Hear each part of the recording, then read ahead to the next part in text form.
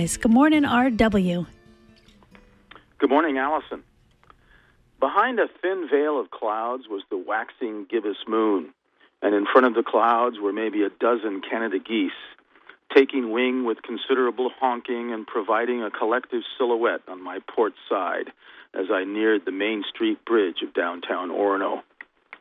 Yesterday evening's paddle got off to a late start, so that when I neared my halfway point, rounding the unnamed island just below the hydro dam at Stillwater Avenue, twilight brought mysterious shadows to the glassy water of the Stillwater River. Sometimes what appeared to be an end of a log breaking the surface was indeed a log, but a few times the object at the surface suddenly disappeared with a slap and a dive, as a beaver is wont to do. Little squadrons of dragonflies flew escort from time to time while I tried to establish a best glide through the smooth water. They would adjust their speed to match the vigor of my paddling. When I would speed up, doing 4 or 5 strokes to a side and be moving along at a fair clip, they would be right along with me. And when I eased up, the dragonflies would also slow themselves, as if wishing to study this rather large beast that floated along in a blonde Kevlar shell. Rain from Saturday had raised the river somewhat, and I thought about the next few days' forecast of additional precipitation and the possibilities of relief from this summer's drought. Thursday would be the sturgeon moon, the grain moon, and the corn moon, also known as the green corn moon. August's full moon at this time would also be at a southern lunar standstill, the moon's equivalent of a solstice, during which the moon would reach its southernmost point, 18 degrees and 29 minutes southern latitude, and 115 degrees and 16 minutes east longitude, a set of coordinates that will place the moon about 3 degrees north of Onslow, Western Australia.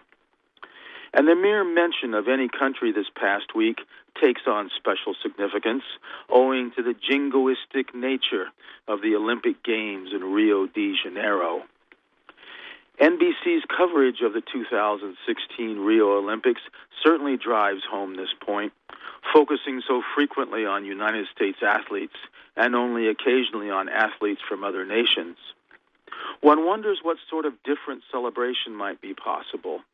Would we have teams totally under the brand of particular corporate sponsorship, for example, so that instead of the USA team, we would have, say, the Speedo team, comprised only of swimmers who were at the highest level of superhuman ability?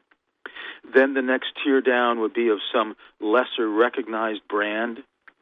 Perhaps the task itself is an impossible one, to attempt to host an enormous collection of contests all within the geographical boundary of one municipality. The gargantuan costs automatically and necessarily become corporate in scope.